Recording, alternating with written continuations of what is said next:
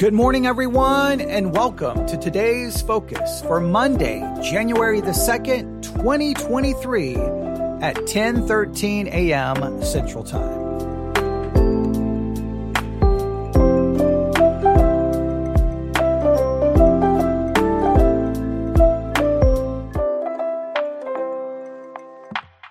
Well, good morning, everyone, and welcome to the first Today's Focus broadcast for 2023. Yes, it's a new year, but we really can't do a new thing, right? We have to continue to work on an old thing, something we started in 2022. But yes, this is the first Today's Focus episode for a brand new year. I don't know. I have no idea what 2023 holds, and neither do you. We have no idea. But we will take it day by day, and hopefully each time I turn on this microphone, I can try to produce something that will be helpful, beneficial, challenging, thought-provoking. Yes, at times it will lead you to disagree and maybe make you angry, but in a certain way, I hope that you appreciate that, because I'm not here just to try to quote unquote support a team, but to challenge us to try to find truth. That we're all sinners, whether you want to admit it or not. We're all sinners, and we're all trying to figure out this Christian life, and we're trying to figure out what the scriptures mean, and hopefully we are doing this together, and you appreciate that. But for today's focus, for January the 2nd, 2023, we're going to once again focus in on made-up Bible verses. Remember the end of last year? It was so long ago. Remember the end of last year? I received an email, and someone sent me an email, and remember the subject line for that email read, 8 key Bible verses were just made up. 8 key Bible verses were just made up. Christianity invents as needed. And remember, this email obviously was taken from an article. I did find the article. It took me a while, but I did find the article, and they just basically cut and paste the article and sent it to me. Here is how the article begins, just to remind you. When I grew up in church, what people called Christianity mostly boiled down to a couple of Bible verses. I learned later they were all faked. Now, remember, we've already talked about this now numerous times. It's bizarre to me that this individual somehow perceived that Christianity was boiled down to just a few Bible verses. Christianity is based on all of the scripture, all 66 books. Every single verse is essential to Christianity. So that already, I don't know what kind of Christianity they were exposed to, but sadly, either they were exposed to a really shallow form of Christianity, or they weren't paying attention. You never really know exactly what happens.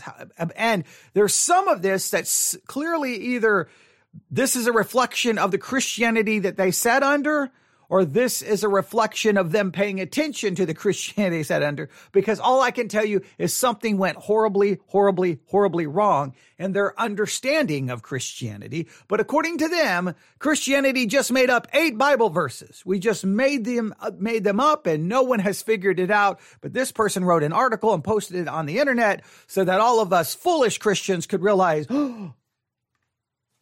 right here in my book bag. Oh, I have all these Bibles. I have all these Bibles in my book bag. Here we go. Here's another one. Oh, I have so many of them here in my book bag. Oh, here's another one. I have multiple Bibles in my book bag wherever I go. Okay, there we go. I make sure I have plenty. But somehow that there are verses in these Bibles that were just made up. And so we've been working through this person's list of 8. Now, let me say something. This is very important. This is very important. And remember, these episodes have gone longer than they're supposed to, and that's okay. I mean, I'm bothered by it, but I'm not bothered by it. Sometimes you just have to let the topic, you have to let the subject matter maybe determine the length of the program. But I will try to hurry. But I want you to understand something. This is very important. If you don't get anything else from this kind of mini series we're doing for the Today's Focus podcast about made up Bible verses, I want you to at least hear me out, because I think this is important. Yes, I have made maybe some sarcastic remarks, and maybe I've made some jokes about how this person has perceived things, but I want to get very, very serious with you. As a believer, whenever we hear someone criticizes Christianity, they're skeptical about Christianity, they throw their doubts, they throw their rejection of it out, please at least remember this. And I know many Christians will disagree with me, but I don't care. I think the mindset that some Christians have here is just absolutely just shocking. Here's what I want you to remember. We always need to actually listen to the people. We need to actually show them that, no, I hear what you're saying. I understand what you're saying, and I'm doing my best to consider what you're saying. Some Christians have this attitude, oh, whatever, who cares? Whatever. They just kind of shrug their shoulders. I don't care what their criticism is. I don't care what they say. And to me, that's so disrespectful.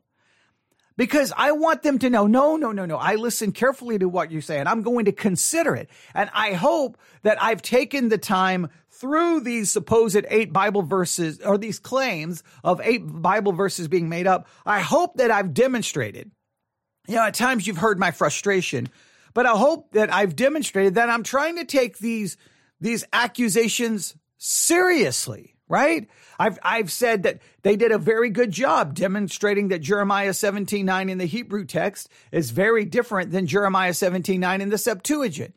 That's something that we need to spend more time with. When they talked about, the discipline of children, and that in Proverbs talking about the rod, and that the rod could represent different things. Once again, I try to consider that. When they talked about how that in their estimation, purity does not equal virginity, I try to at least consider how Christians have maybe made mistakes in regards to the subject of purity. I have tried my best to be fair, not because I'm more spiritual, not because I'm more godly. It's because I'm very aware of my own failings and my own fallibility. I'm not infallible. So whatever understanding I have, look, sometimes critics are absolutely our best friends, because they sometimes challenge us to go back and go, well, wait a minute. Are we sure it says that? Wait a minute. Are we sure we're reading that right? Wait, I think we could be wrong here. And some Christians get nervous about that, but I don't. I'm like, I welcome it. And then what I try to do is I always try to set aside whatever my previous understanding was. I try to set it aside. Look, I tried to listen carefully to, let's just go through these quickly. We will review, and then we'll just finish the one for today. We're doing one at a time. Originally, I was just going to do like 3 or 4 in one episode and then 4 in the next, but some of these required a little bit more time. But here are the supposed 8 Bible verses that were made up. That's the way they list them. When you'll read some of these, you'll notice it really isn't one Bible verse. It's more, what they're really claiming is 8 concepts that Christianity made up. That's really probably how they should have written the article, but that's okay. Number 1, they claim that they ask the question, does Genesis say the world is evil? They claim that Christians made up the idea that the world is evil. They seem to completely not understand that we don't say the world is evil.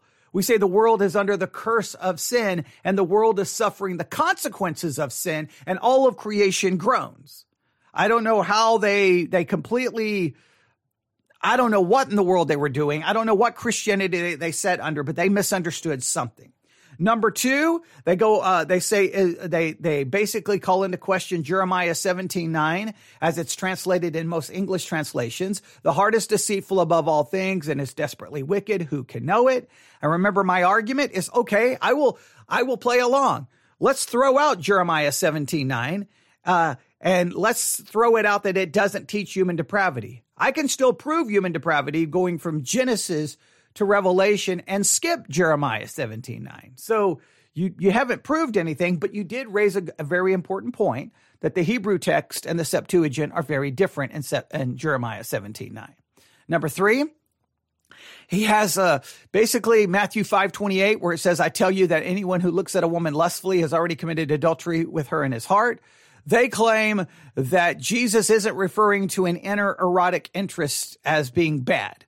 And they don't really do a very good job of explaining exactly what Jesus meant, but that was their claim. Number 4, where in 1 Corinthians 7:9, where it says, but if they cannot contain, let them marry, for it's better to marry than to burn. They argue that the word burn there means to be burning with grief. That in other words, if you're grieving because you're single, get married. That this has nothing to do with burning with sexual desire, that this is burning with grief. But if you look at the context of 1 Corinthians 7, the whole chapter is really about sex. So obviously this burning, or even if you want to call it grieving, they're grieving because, well, they can't have sex because they're not married. So Paul's advice is get married so that burning, if you want to refer to it as grief, the grief makes no sense in the context, would go away. But clearly it's about sex, and they basically mock that claim. Number 5. Does God tell you to spank your children? They go after Proverbs 13:24. Whoever spares the rod hates their children. They tried to make an argument that the word rod there can refer to something positive, an instrument of authority. It's just a symbol of authority, something of guidance, something to help, something to heal, something to comfort. And we looked at all of those claims, and I took them seriously. But we also looked at the rest of Proverbs where the word rod is used. And I think we saw that it definitely can be an instrument of inflicting some kind of punishment. And we talked about all of that. Then number 6 was, does purity mean virginity? That one was just bizarre to me because he gets preoccupied by the word purity and not just look at the entire New Testament teaching on sexual morality. And I don't know what point they tried to, hey, the word purity doesn't have anything to do with virginity, so you can have sex with whoever you want. Well, no, the New Testament would not. You don't need the word purity to argue against sexual immorality or premarital sex. So it was a strange argument. Now, today, number 7. Here we go. Number 7, and this one is where I'm going to lose my patience a little bit. And I'm going to lose my patience first at Christianity. And then secondly, I'm going to get a little frustrated with the author of this because obviously they have not spent any time actually exploring the world of Christianity, because there is definitely room in certain aspects of certain elements of Christianity that does not act the way he's about to describe. But here is what he says. See, these again are supposedly 8 Bible verses that we made up, and you're kind of noticing, if you've been with us, there's not really specific Bible verses in some of these cases. It's more of a concept that he is accusing Christianity to just make up. And here is clearly a concept that he feels Christianity made up. Are you ready? Number 7. Is faith believing everything you're told? Now, he believes that Christianity just made up this idea that, hey, if you have faith, you just believe what we tell you and you don't question it. This is how the author describes it. When you grow up Christian, you're to believe whatever you're told and not to think about it. No proof required. Just believe, have faith. Now, first of all, whoever emailed me this either has never listened to this program, or B, they just simply wanted to hear me lose my mind.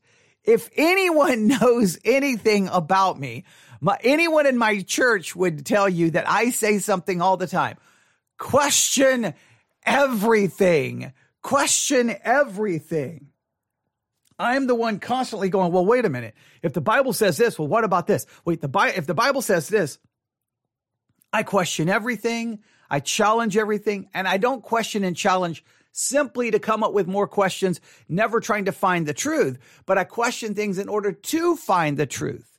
Because I believe Christianity is more than capable of handling people's skepticism, its doubt, its struggle. And I believe that kind of questioning and challenging and searching and trying to figure it out should be first evident in the pulpit so that the people in the pew can feel that they are able and welcomed to ask those kinds of questions. However,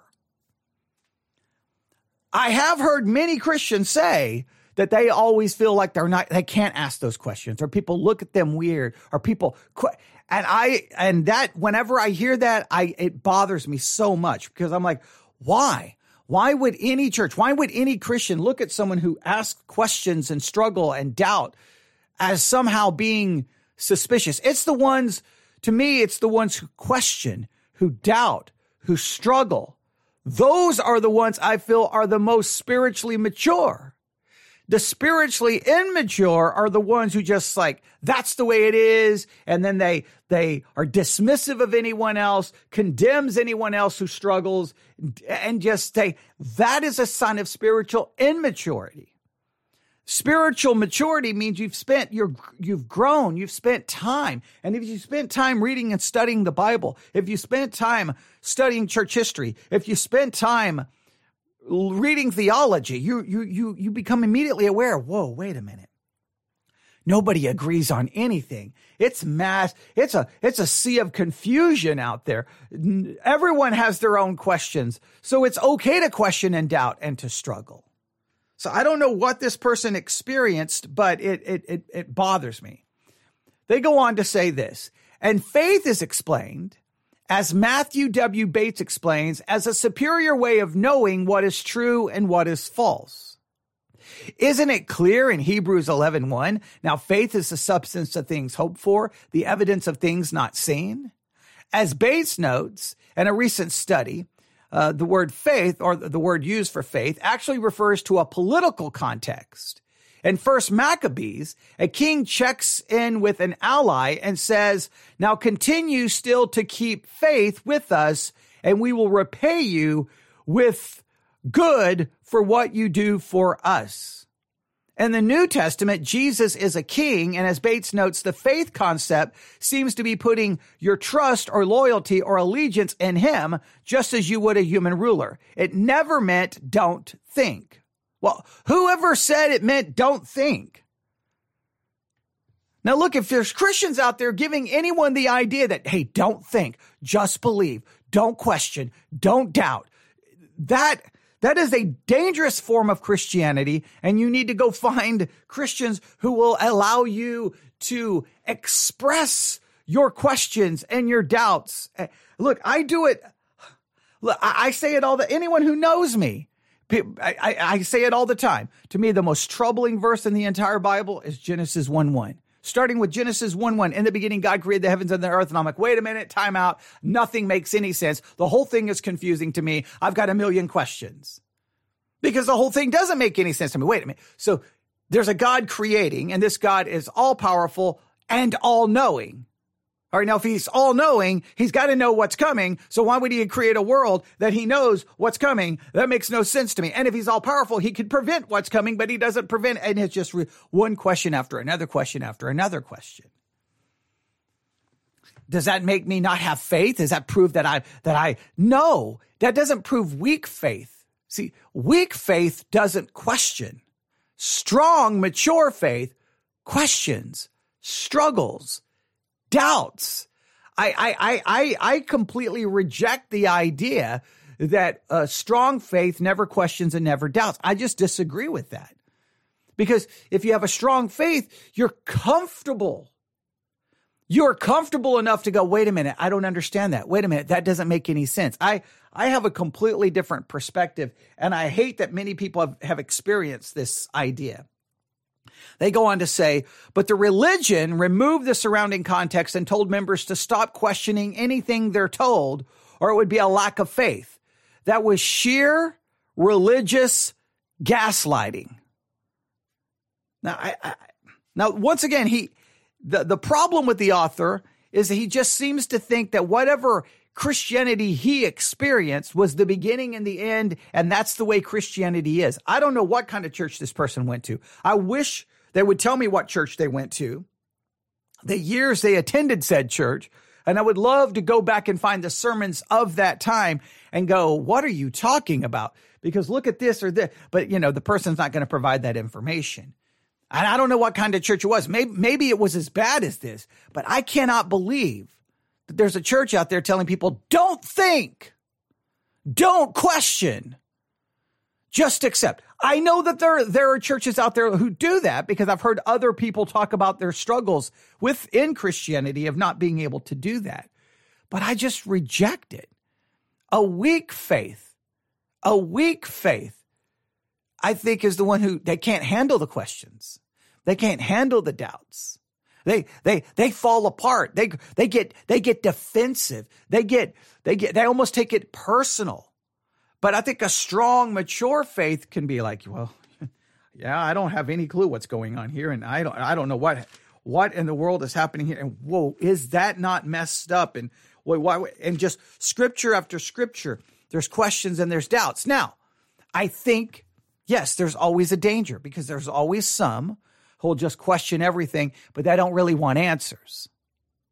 Now, there's some people who just question and question and question. They don't really want answers. They don't really want to do the work. They really don't want to study. They're not really interested in finding truth. They just want to use the questions almost as an excuse to justify whatever action they want to do. That's not what we're talking about. All right. A weak faith doesn't want to question because it can't handle it. A strong, mature faith questions and doubts and struggles because it feels confident that you can do that and yet commit yourself to trying to figure out the truth to the best of your ability. So I don't think. See, I'm conflicted here because I know that there is some Christianity. There is a form of Christianity out there that may do this. So that kind of Christianity makes me angry, and I would condemn it and outright say it's wrong. So on one hand, I want to blame Christianity for this. But on the other hand, if you're going to write an article and post it on the internet, at least do a little bit of research so that you can immediately realize, well, wait a minute. Clearly not all Christians act like that. Clearly not all Christians think that way. So maybe before I accuse Christianity of just making this up, show me where Christianity started making it up. Hey, don't question and don't doubt. There have been Christians who have done that, but show me the official teachings within Christianity where it says, never question, never doubt. I don't know. I think that is something that some individual Christians and maybe individual churches and individual pastors have embraced the concept at some point, but I don't think it is that wide spread. I think most Christians do question and do doubt and do struggle. And I don't think, I don't know. It's hard for me to measure it. I mean, because obviously I've been the kind of Christian that's been questioning and doubting and struggling my whole life. And I do realize that there's times my questioning and doubting has gotten me in trouble with Christians. So I do know it happens. So I don't want to deny it. He just makes it sound like every Christian. And I know that's not true.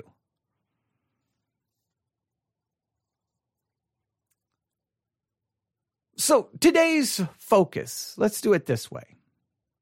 Clearly, he's not really giving us a made up Bible verse. So here's what I want you to think about. I want you to consider a Christianity that says never doubt, never question, believe what you're told. What would be the positives that would arise from that kind of Christianity? And what would be the negatives that would arise from that kind of Christianity? I want you to consider two different streams of Christianity. And stream number one is do not question, do not doubt, do not do that. Just believe. All right. What is the strength and what is the negative of that kind of Christianity? And then I want you to kind of consider a Christianity that says, no. Question, doubt, struggle. What is the strength and what is the negative of that kind of Christianity? That's what I want you to focus on today and talk about it with other people. What kind of Christianity have you experienced? The never question kind? And what was the positive and negative on your life? Or have you experienced the let's challenge everything. Let's question everything. Let's struggle with everything. What was the positive and what was the negative? I know that there have been plenty of people who've come into my church who do not like my questioning and doubting and struggling with everything because they feel like they never know for sure what we're supposed to believe. Like, last year we believed that. Well, we're going to question and doubt it and test it again. Some people, that drives them insane. They need this is what I believe, this is right, and everyone else is wrong. Okay, and I don't like that way of thinking. So I don't know. I would love to get your thoughts on questions and doubting and faith not being a doctrine, an idea that prohibits questioning and doubt. I think questioning and doubting perfectly fits in with faith. I do. I don't see it that way. I trust in God and have faith in the Word of God, but I'm going to question and doubt and struggle. And I think the two can coexist. You may disagree. I would love to get your thoughts. So that's kind of what I want you to focus in on today. And I'll stop right there. There is your today's focus. The first today's focus for 2023. It is January the 2nd, 2023.